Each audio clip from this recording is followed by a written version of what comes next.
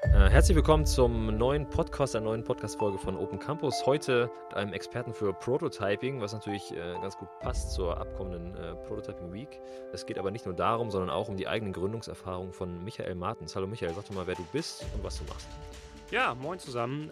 Ich bin Michael Martens, Gründer von Fairlanguage. Habe davor viele andere Dinge gemacht, vor allen Dingen in der Beratung und im Produktmanagement gearbeitet, hauptsächlich in digitalen Projekten und auf digitalen Produkten. Und da sehr, sehr viel natürlich auch mit Prototyping zu tun gehabt, viel Design Thinking gemacht, solche Geschichten. Genau, und mache das natürlich auch weiterhin zum einen ein bisschen für Open Campus im Rahmen der Prototyping Week, aber natürlich auch im eigenen Alltag. Startup-Leben ist immer irgendwie Prototypen und ausprobieren. Genau. Okay, da muss ich gleich nochmal nachfragen, ein bisschen tiefer bohren. Du hast gesagt, du hast vorher viel gemacht in Beratung und so weiter. Ist denn genau dein Hintergrund? Also hast du irgendwas studiert oder bist du irgendwie anders rangekommen? Oder erzähl einfach mal, was hast du gemacht? Ja, ich würde mich, glaube ich, einen erfolgreichen Studienabbrecher nennen oder so. Wobei ich es auch gar nicht so wirklich richtig ernsthaft versucht habe. Ich war mal eingeschrieben für Wirtschaftsinformatik und für Physik. Bin ich wirklich hingegangen, weil es relativ schnell, weil ich relativ schnell gemerkt habe, dass das Studium an und für sich zu theoretisch für mich ist und ich da eher was Praktisches brauche. Und ja, genau, bin dann quer eingestiegen in die Digitalagenturenwelt. So hieß es früher zumindest noch. Heute nennt man das, glaube ich, vielleicht gar nicht mehr so, sondern heute ist es eher irgendwie Digital Product Building oder Innovation Hubs und so weiter. Genau. Wie muss man sich das vorstellen? Was hast du dann da gemacht? Also wie bist du da hingegangen? Hast du am Anfang irgendwelche Jobs übernommen, kleineren? Oder was genau waren deine Aufgaben? Ich war am Anfang die berühmte 400-Euro-Kraft für alles, so ungefähr. Habe angefangen und bekam dann relativ schnell, also habe eine sehr kleine Agentur angefangen und habe direkt volle Verantwortung bekommen. Es wurde dann direkt irgendwie, keine Ahnung, es war quasi erster Tag und gesagt, ja, hier, dieser Bestandskunde, der braucht eine mobile Webseite. Damals war mobile Webseite noch was Neues. Ne?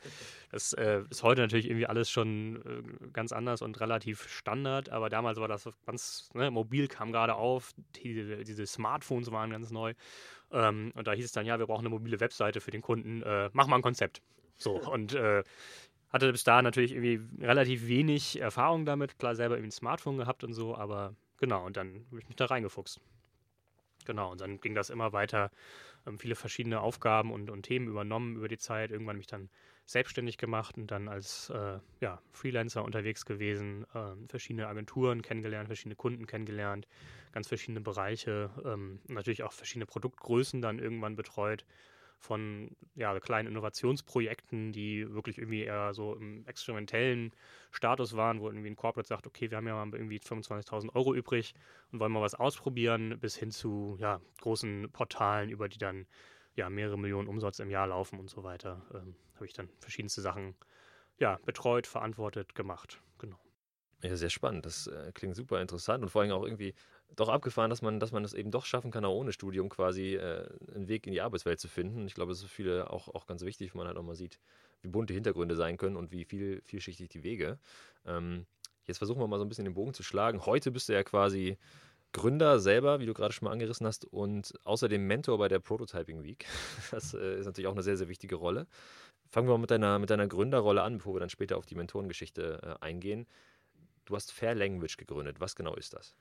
Was genau ist das? Ja, Fairlanguage ist ein ja, Startup, würde man es nennen, ein Unternehmen, das sich damit beschäftigt, ja, oder was sich mit gendergerechter Sprache beschäftigt. Und wir beraten zum Teil Unternehmen, die öffentliche Verwaltung dabei, gendergerechte Sprache anzuwenden, beziehungsweise sich da Gedanken zu machen, was ist denn unsere Haltung dazu, wie wollen wir damit irgendwie umgehen, wie wollen wir das lösen, diese Thematik, also wie wollen wir alle Geschlechter sichtbar machen. Machen da auch Workshops natürlich in dem Bereich und so weiter. Analysen von Karrierewebseiten zum Beispiel auch ein großes Thema. Genau, und zum anderen bauen wir auch eine digitale Lösung, weil wir da ein ganz großes Potenzial sehen, die dann dabei hilft, gendergerecht zu kommunizieren. Das ist nämlich ein ganz großes Thema, Gewohnheit. Wir alle sind ja irgendwie gewohnt zu kommunizieren, wachsen irgendwie auf und haben dann ja, einige Lebensjahre an Kommunikationserfahrung und Spracherfahrung mit uns und tragen sie mit uns rum. Und dann Gewohnheiten zu ändern, ist halt sehr, sehr schwierig. Und da setzen wir halt an mit einer Autokorrektur, die dann automatisch eben Feedback gibt und dir dabei hilft, dann gendergerecht zu schreiben.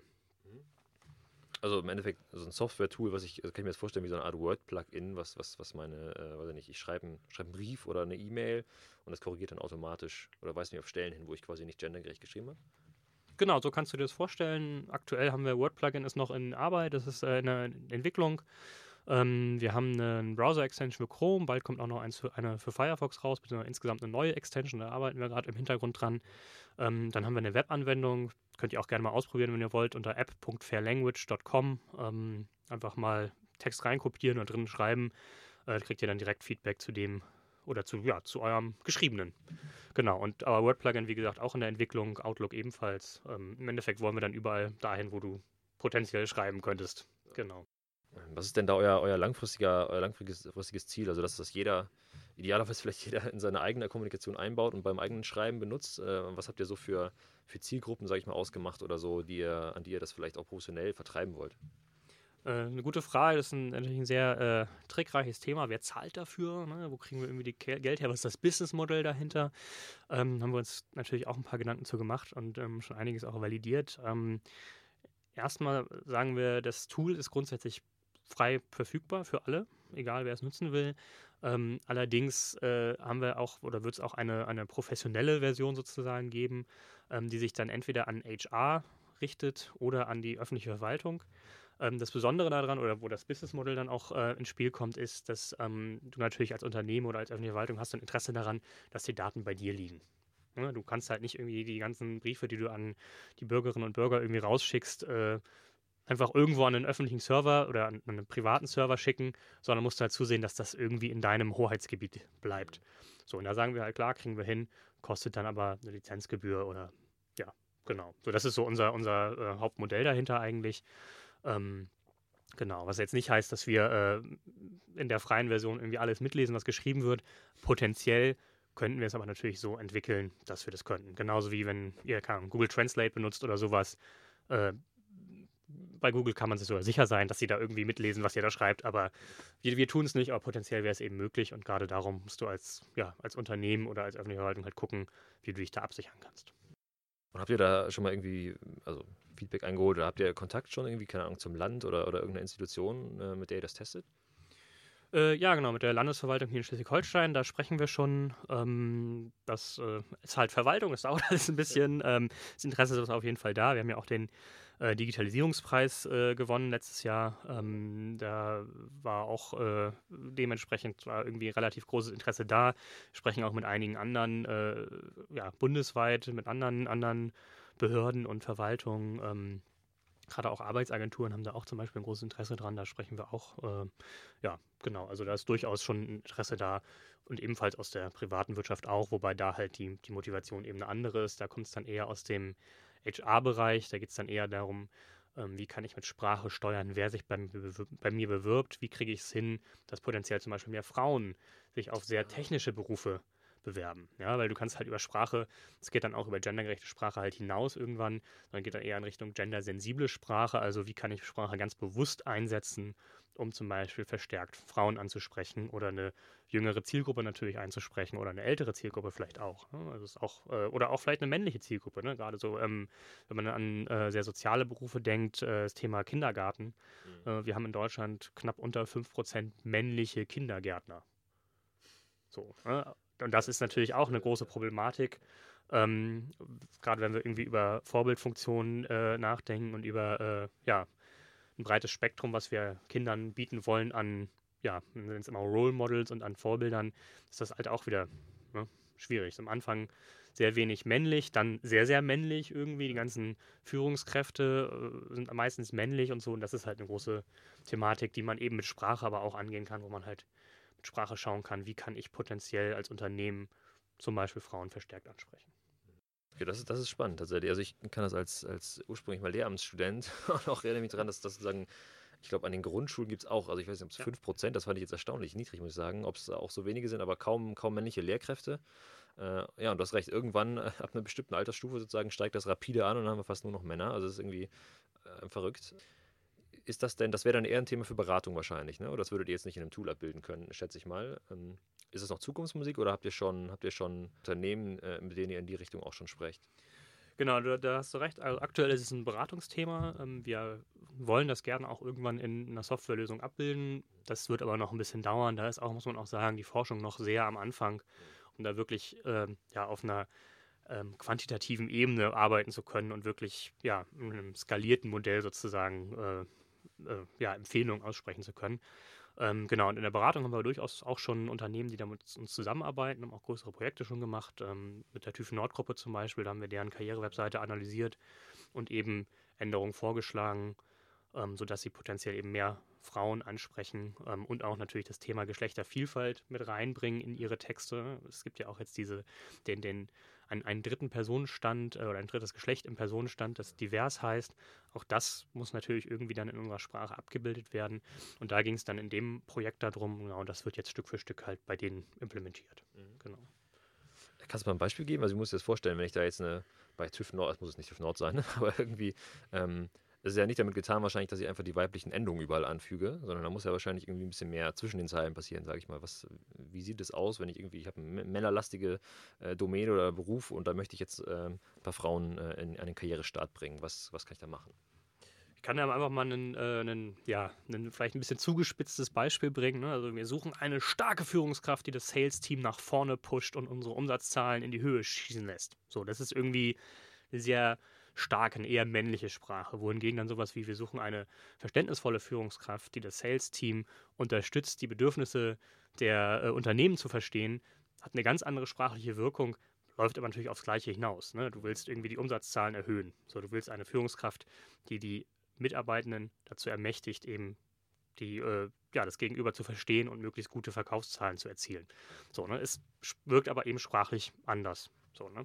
Ich muss auch dazu sagen, es ist natürlich sehr stereotyp. Ne? Also, es gibt immer diese Idee, dass alles, was irgendwie so kommunikativ ist, was sozial ist, sind dann eher so weibliche Wörter. Ne? Spricht da auch von Gendercodes. Wenn ihr das mal googeln wollt, da gibt es einige Artikel zu. Muss man aber immer ein bisschen mit Vorsicht genießen, dass es viel, was dann einfach aus dem Englischen ins Deutsche übersetzt wurde zum Beispiel und dann von der sprachlichen Wirkung halt auch schwierig sein kann, wenn man überlegt, dass eine Sprache natürlich natürlich wirkt ein englisches Wort anders als ein deutsches Wort. Allein keine Ahnung, zwischen Kanada, USA, England und Australien hast du schon im Englischen natürlich eine verschiedene Wirkung von Wörtern. Und dann hast du natürlich nochmal im Deutschen das Gleiche. Da muss man ein bisschen vorsichtig sein.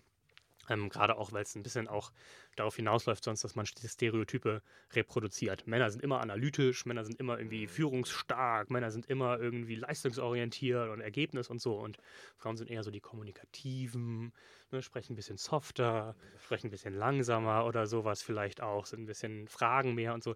Da muss man ein bisschen aufpassen, dass man da halt nicht komplett so in Stereotype verfällt.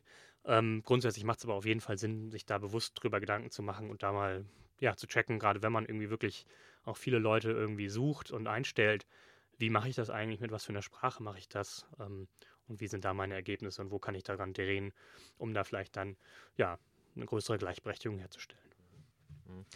Doing Gender ist, glaube ich, da das Stichwort, ne? Also man irgendwie Stereotype quasi durch die eigene Sprache wieder reproduziert. Erinnere mich noch aus dem Studium dran. Aber es ist sehr interessant, dass du sagst, dessen seid ihr euch auch bewusst sozusagen und das darf man halt auch nicht verschweigen dabei. Wie ist das denn, wenn jetzt, vielleicht habt ihr da Erfahrung, ich könnte mir gut vorstellen, dass Unternehmen da sehr, sehr stark sagen wollen, okay, jetzt überarbeitet ihr hier meine Website oder meine Jobausschreibung, was auch immer, macht das mal messbar. Ja? Also gibt es irgendwie, ist das so, dass die euch so begegnen, die Unternehmen, oder sind die da ein bisschen aufgeschlossener und das sind eher so weiche Faktoren, die da zählen?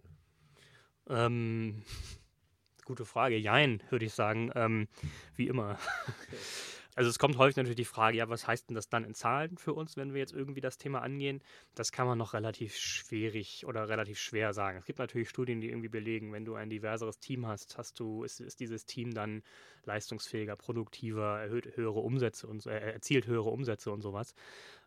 Es gibt auch Studien, die zeigen, dass wenn du eine weibliche Form benutzt in der Stellenausschreibung, also sagst du, ich suche eine Beraterin, potenziell Frauen sich stärker angesprochen fühlen und so. Da gibt es natürlich zu ganz vielen Dingen Studien, die lassen sich aber nicht 1:1 natürlich auf ein Unternehmen ummünzen. Häufig muss man aber auch ganz ehrlich, oder wir antworten da häufig auch mit Gegenfragen, könnt ihr das denn messen? So, messt ihr das jetzt schon? Und da sind dann einige Unternehmen, nee, eigentlich noch nicht. So, wie sollen wir denn jetzt bitte sagen, ob sich mehr Frauen bei euch bewerben oder nicht, wenn ihr nicht mehr wisst, wie viele sich aktuell bewerben und wie das aktuell ausschaut? Das heißt, häufig müssen auch Unternehmen erstmal ihre Hausaufgaben machen und schauen, okay, was messen wir denn eigentlich gerade, was messen wir nicht, was sollten wir vielleicht mal messen, um dann eben gezielt eine Veränderung beobachten zu können und sagen zu können, okay, das hat einen Effekt gehabt, einen positiven oder nicht. So. Es gibt einige Unternehmen, die das natürlich tun. Gerade auch größere Unternehmen haben da natürlich Zahlen. Und für die ist es dann auch deutlich einfacher zumindest, diese Entwicklung zu beobachten und zu sehen, bewerben sich insgesamt vielleicht mehr Leute, bewerben sich mehr Frauen, wie ist da so wie steigt da so das Verhältnis, auch auf welchen Positionsebenen und so weiter, intern, wie werden Leute befördert, und da gibt es ganz viele Zahlen natürlich, die man da beobachten kann. Wobei natürlich auch immer da noch irgendwelche Seitenfaktoren mit reinfließen können. Ne? Also keine Ahnung, dann war das irgendwie ein abschlussreicher Jahrgang, es haben sich insgesamt irgendwie mehr Leute beworben. So. Ne? Oder, keine Ahnung, ganz einfach gesagt, es gibt eine Wirtschaftskrise irgendwie, ganz viele Leute werden entlassen und es gibt plötzlich eine Überschwemmung des Arbeitsmarktes mit neuen Arbeitskräften oder so. Ne? Also solche Sachen, die kann man da, oder die muss man natürlich mit berücksichtigen, aber die kann man dann schwer rein bzw. rausrechnen.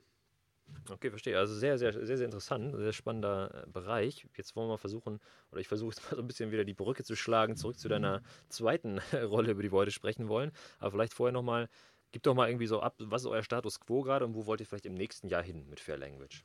Im nächsten Jahr, wir haben ja noch ganz am Anfang des Jahres, In wo diesem gefühlt ist es ja fast schon wieder vorbei. Wo wollen wir hin? Ja, ein Jahr ist immer sehr lang für ein Startup irgendwie. Ich meine, wir sind im März letztes Jahr gestartet, also noch nicht ganz ein Jahr dabei. Jetzt fragst du mich, wo wir in einem Jahr stehen. Auf jeden Fall wird es uns noch geben, da bin ich ziemlich sicher. Ich gehe ganz stark davon aus, dass wir da die Software so weit haben, dass wir da auf jeden Fall erste größere Unternehmen oder die öffentliche Verwaltung oder so als Kundschaft haben, die dann auch dafür zahlt. Da bin ich sehr fest von überzeugt. Genau, und ich denke, wir werden das ganze Thema halt weiter professionalisieren. Wir haben ja jetzt relativ viel, das kommt dann vielleicht auch ganz gut als Übergang jetzt zum Thema Prototyping Week. Als Startup probierst du natürlich relativ viel aus und schaust, was geht nicht, und guckst, okay, wie funktioniert etwas im Markt, was nicht, womit können wir auch Geld machen, das muss man auch ganz klar sagen. Ne? Also das ist ja ein Thema, was sehr, was häufig so in so eine soziale Ecke gerückt wird. Da haben wir gerade in Deutschland auch so immer diese, ja, ich sag mal, nicht Angst, aber dieses Verständnis, du machst was Soziales, dann kannst du damit ja kein Geld verdienen. Also dann darfst du damit kein Geld verdienen. Weil das ist ja was Soziales. Damit hilfst du ja Menschen und dann beutest du ja die ja quasi aus, wenn du damit Geld verdienst.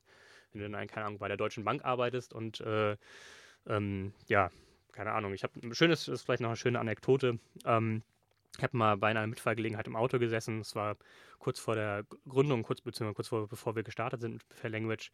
Und da ging es darum, was machst du so, ne? Und ja, der Fahrer hat mir dann erstmal erzählt, ja, er arbeitet bei der Deutschen Bank irgendwie und berät im Endeffekt Kreuzfahrtunternehmen dabei, wie sie Transaktionskosten sparen können, die aufgrund der verschiedenen Währungen, die sie ja natürlich in ihrem Geschäft haben, sehr stark oder sehr hoch sind. Also im Endeffekt, wie kannst du als Kreuzfahrtgesellschaft möglichst wenig Geld für deine Transaktion bezahlen? So, ne? Soweit erstmal ohne irgendeine Bewertung hingestellt. Dann ging es darum, was ich mache. Und ich habe halt erzählt, ja, ne, Gender-gerechte Sprache und Gleichberechtigung hier und so. Und dann kam so, aber gibt es denn nicht wichtigere Probleme? Wo du dann da sitzt und denkst so, okay, du hast mir gerade erzählt, du arbeitest für die Deutsche Bank, berätst Kreuzfahrtkonzerne oder Kreuzfahrtunternehmen, wie sie Geld sparen können irgendwie bei den Transaktionen und fragst mich, ob ich nicht irgendwie an wichtigen Problemen arbeiten will. Und denkst so, Ne? Und da ist aber immer dieses Verständnis halt in Deutschland da, okay, entweder musst du halt irgendwie so einen knallharten Wirtschaftsjob machen, dann darfst du auch cool Kohle verdienen, das ist kein Problem. Oder du musst es halt eher so ein Hilfsding machen, so ein soziales, ich habe euch alle lieb und mache das alles for free, weil ich bin so ein Gutmensch oder sowas. Das finde ich sehr, sehr schwierig. Ich fände es total geil, wenn wir in einer Welt leben würden, wo du davon gut leben kannst, wenn du Menschen hilfst. Und gerne auch schlechter davon leben kannst, wenn du Konzernen hilfst, noch mehr Kohle zu scheffeln oder so. Das mal so am Rande ist auch eine Motivation, warum ich Fairlanguage mache. So, weil ich das halt gerne ändern will und dann in der Gesellschaft ein Bild etablieren will, wo es okay ist, mit sozialen Themen Geld zu verdienen. Habe ich damit deine Frage beantwortet? Ich bin so ein bisschen in Rage gekommen gerade, merke ich. Sehr gut, ja, cooles Statement. Also auf jeden Fall voll beantwortet, bin ich sehr zufrieden mit. Okay, jetzt gehen wir mal ein bisschen weiter. Prototyping Week. Du bist Mentor für Prototyping. Ja, vielleicht kannst du kurz sagen, was ist das eigentlich für ein Job? was soll das sein? Und weil das Wort ja schon mit drin steckt, was ist für dich Prototyping? Ja, das ist als allererstes ein Job, der total viel Spaß macht. Also insgesamt das Thema Prototyping, aber auch gerade sich als Mentor oder auch anderweitig hier in Kiel für Open Campus zu engagieren, macht einfach echt Spaß. Genau, Prototyping, da geht es eigentlich darum, mit möglichst einfachen Mitteln möglichst schnell eine Idee oder ein Konzept, einen Plan zu verwirklichen, bildlich darzustellen, beziehungsweise erfahrbar zu machen und das Ganze dann zu testen. Hintergrund ist eben, wir haben halt ganz oft ganz tolle Ideen, die wir dann irgendwie ewig weiterspinnen und dann planen wir und konzeptionieren wir und. Und plötzlich sind irgendwie 3 Jahre rum und so. Ne? Oder anderes Szenario, ich habe einen Plan und baue dann irgendwie ein tolles Produkt und so und stecke da ganz viel Geld rein und ganz viel Aufwand rein und dann launche ich dieses Produkt und stelle halt fest, nutzt ja gar keiner irgendwie. Ne? Und irgendwie finden das alle doof und ja, ist auch keiner bereit dafür irgendwie Geld zu zahlen oder so und doof gelaufen. So, ne? Das sieht man gerade in größeren Projekten immer wieder, auch in öffentlichen Projekten leider immer wieder. Die sind dann sehr, man spricht immer von einer wasserfallartigen Planung. Also es gibt dann irgendwie einen Plan und der wird dann so runter kaskadiert und am Ende steht dann hoffentlich irgendwas da, was dann funktioniert. Nur leider dreht sich die Welt ja weiter irgendwie und du weißt sowieso auch am Anfang gar nicht, ob das, was du davor hast, wirklich passt oder nicht. Und mit Prototyping kannst du das halt relativ schnell rausfinden und kannst halt relativ schnell dann in Zyklen weitergehen und sagen, okay, ich habe gemerkt, das und das hat nicht funktioniert, aber das hat gut funktioniert, gehe ich mal weiter in diese Richtung. Sodass du halt relativ früh vom Markt, von den Leuten wirklich lernst und schaust, was funktioniert, was kommt gut an, was ist vielleicht einfach nur so ein Brainchild, was überhaupt nicht sinnig ist oder ja, vielleicht auch ganz neue Ideen kommen dadurch natürlich auch auf, ne? Weil Leute dir erzählen, ja, spannend, dass du das so siehst, ich hätte das jetzt ganz anders genutzt. Ne? Da gibt's auch viele Beispiele, wo dann ja, Produkte im Endeffekt ganz anders genutzt werden als initial gedacht. Ja, cool. Ich glaube, der geneigte Hörer erinnert sich jetzt bestimmt noch an den Podcast mit Matthias Nandt, der ja auch ganz viel von Lean Startup und Minimum Viable Product und so weiter erzählt hat. Ich glaube, da sieht man ganz schön, dass tatsächlich die erfahrenen Gründer, die wir auch jetzt hier eingeladen haben in den letzten Wochen, halt alle diesen Ansatz so verfolgen, lieber anfangen und sozusagen schnell Feedback einholen, zu schauen, was funktioniert nicht, als irgendwie, ich sag mal, diese Vorstellung, irgendwie, ich schließe mich ein halbes Jahr ein, schreibe meinen Businessplan, so das ist ja in gewisser Weise obsolet, sage ich mal, in der heutigen Startup-Welt. Ne? Insofern spannend, dass du das mal so aufbringst. Jetzt bist du ja quasi während der Prototyping Week einer der Mentoren, die Workshops zu dem Thema leiten. Was kann man sich denn, also wenn ich jetzt mich anmelde für die Prototyping Week vom 25.02. bis 1.03. übrigens, nebenbei erwähnt, was erwartet mich denn dann da? Das kommt, ja genau, die Aufrufe kommen zum Schluss. Die Werbung kommt immer zum Schluss. Genau, also was erwartet mich da, wenn ich in deinen Workshop komme? Als allererstes ganz viel Spaß. Das ist, glaube ich, immer total wichtig, dass wir bei allem, was wir machen, nicht den Spaß verlieren und ja, ganz, ganz viel lernen können. Ich glaube, insgesamt sehe ich die Prototyping Week als etwas, wo du ganz viel lernen kannst und ganz viel, ja, neue Erfahrungen, neue Eindrücke und eben neue Skills auch, ich sag mal, in einer relativ freundlichen Umgebung ausprobieren kannst oder einer relativ sicheren Umgebung ausprobieren kannst, die du danach eben aber dann ja, in deinem Alltag oder in deinem zukünftigen Gründungsleben oder was auch immer du dann machst, wirklich anwenden kannst. Du kannst natürlich auch schon konkret an einer jetzigen Idee arbeiten und so und damit auch total weit kommen. Da habe ich in den letzten Jahren einige Teams erlebt, die dann, ja, sich danach gegründet haben und die es auch heute noch gibt, irgendwie, die daraus dann hervorgegangen sind. Genau, ganz konkret bei mir geht es wirklich ums, ich nenne es jetzt mal Hardcore-Prototypen. Also es gibt eine kurze Einführung, was ist denn Prototyping eigentlich jetzt nochmal genau, was gibt es da so, wie funktioniert das so, warum machen wir das und so, ne? Also was ich ja eben auch schon ein bisschen erzählt habe. Und dann wird es eigentlich auch schon sehr schnell praktisch. Also dann geht es wirklich darum, aus, keine Ahnung, Papier, Holz, was auch immer für Sachen dann und Materialien zur Verfügung stehen, wirklich Prototypen zu bauen. Oder, keine Ahnung, geht natürlich auch als Rollenspiel oder. So, ne? Das ist halt sehr, sehr flexibel, was denn dann oder wie der Prototyp dann wirklich aussehen kann oder gebaut wird. Genau, und dann hören wir aber natürlich nicht auf mit Prototypen bauen, weil das bringt zwar Spaß, das auf jeden Fall, die Leute haben eigentlich immer sehr viel Spaß, bringt auch erste Erkenntnisse, aber wo es da eigentlich richtig spannend wird, ist, wenn du deinen Prototypen nimmst, rausgehst auf die Straße und, keine Ahnung, sagst, hier, Freunde, guckt euch das mal an, was haltet ihr von diesem Prototypen? Probiert den mal aus. Und dann kriegst du wirklich echtes Feedback von Menschen auf der Straße, die dir sagen, okay, das funktioniert oder das funktioniert nicht. Nee, sorry, aber da wäre ich niemals bereit, für Geld zu zahlen. Oder, ja, spannend, wann ist das fertig? Wann kann ich das kaufen? So, und mit diesem wirklichen Feedback und natürlich dann üben wir auch noch so ein bisschen das Thema Fragen, ne? Also interviewen, wie stelle ich denn überhaupt so Fragen, wie teste ich das Ganze, ne? Und nicht immer sagen, ja, und wenn du jetzt hier drückst, dann passiert das und wäre das eigentlich toll, wenn du das hättest. klar. Da sagt die, oh ja, das ist ganz toll. Sondern du musst halt so fragen, und das üben wir, wie gesagt, auch, dass du halt ein offenes Feedback kriegst, also offen fragen. Ne? Warum gefällt dir das jetzt? Wie würdest du jetzt weitermachen? Was wärst du bereit, noch auszuprobieren? Also wirklich so Fragen zu fragen, die eben nicht so Ja, Nein beantwortet werden können und die auch nicht so irgendwie schon so leiten und sagen, das ist ja ein richtig toller Prototyp, den ich hier gebaut habe, oder? Findest du nicht auch? Der ist doch, guck mal hier, das ist sogar voll süß, wenn du hier dran rumdrehst, dann macht er auch noch irgendwas. Ja. Dann sagen alle, ach ja, finde ich süß. Und das bringt dir aber wenig als Feedback. Du brauchst da eigentlich ehrliches Feedback, was eben nicht von dir irgendwie vorgeprägt ist. Ein ganz, ganz spannender und oft unterschätzter Bereich, würde ich sagen. Ich weiß noch, wie es bei uns früher, als wir angefangen haben mit der Gründung und so weiter, da auch, okay, wir machen mal eine Befragung und so weiter und dann stellt man sich die Frage, okay, wie muss ich diese Frage eigentlich formulieren, weil man das irgendwie intuitiv eben, man neigt doch dazu, suggestiv zu fragen, ja, nein zu fragen und so weiter und da offen zu bleiben, also ganz wichtig, finde ich. Jetzt fragen sich bestimmt alle, die hier zuhören, ja, okay, also erzählt uns was über Prototyping. Wie sah das denn bei dir aus? Also was habt ihr damals gemacht? Fairlanguage, Idee war da. Was kam dann, der Prototyp? Idee war da, ja, das klingt so, als ob da auch schon die Idee da war, was wir jetzt heute so machen. So ist es ja gar nicht. Es war irgendwie die Idee da, gendergerechte Sprache und Technologie. Damit kann man was machen. Das ist so ein Stück in dem ganzen Puzzle, was da fehlt.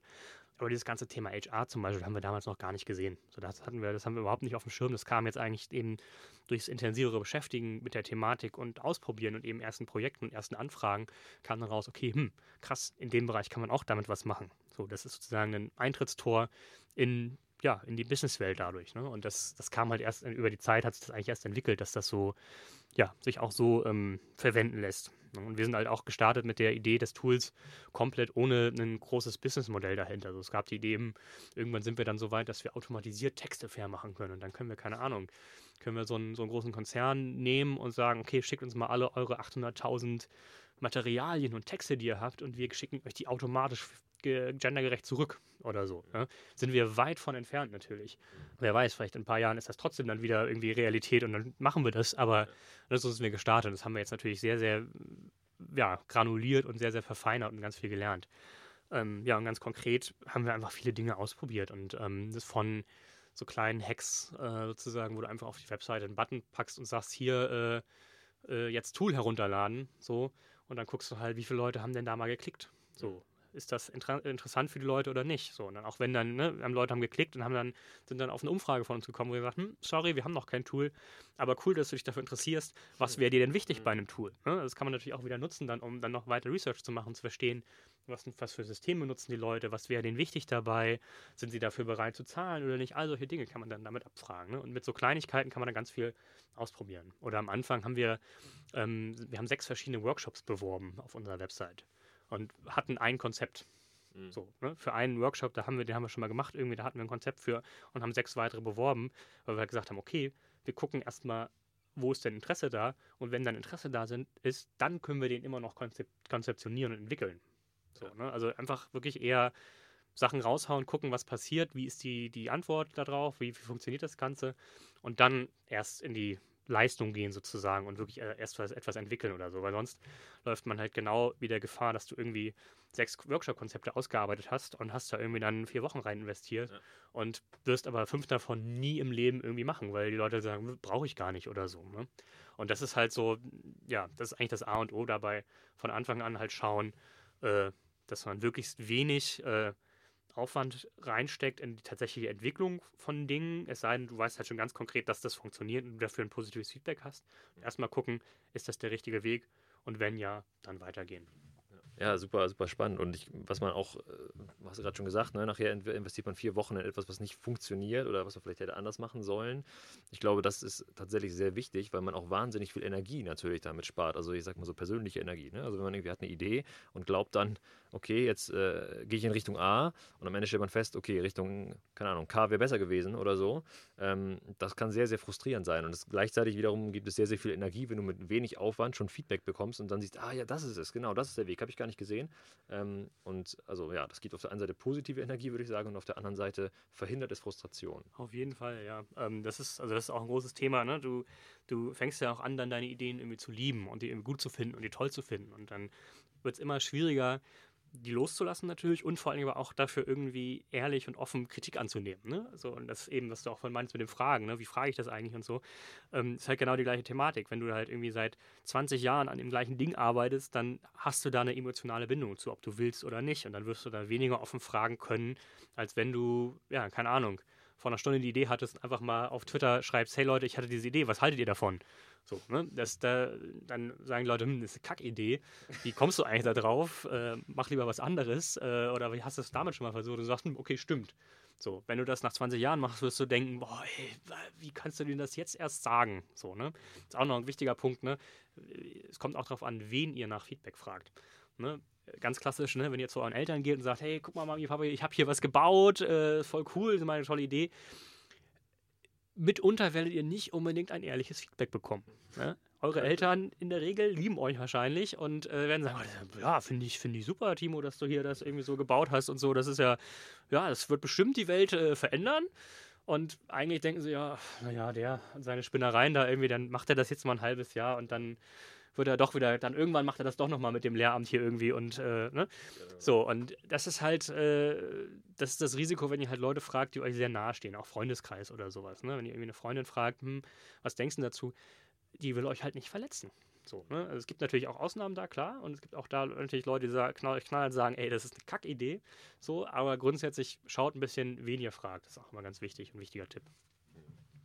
Witzigerweise war es bei mir genau andersrum. Meine Eltern waren meine härtesten Kritiker teilweise, aber auch einfach so, weil sie waren überhaupt nicht die Zielgruppe. Ja, und für sie war sie meinen, das klappt doch nicht und hier und da und haben gar nicht sozusagen sich für das Produkt in irgendeiner Form begeistern können. Deshalb, ist auch nicht die beste Idee, dann danach zu fragen.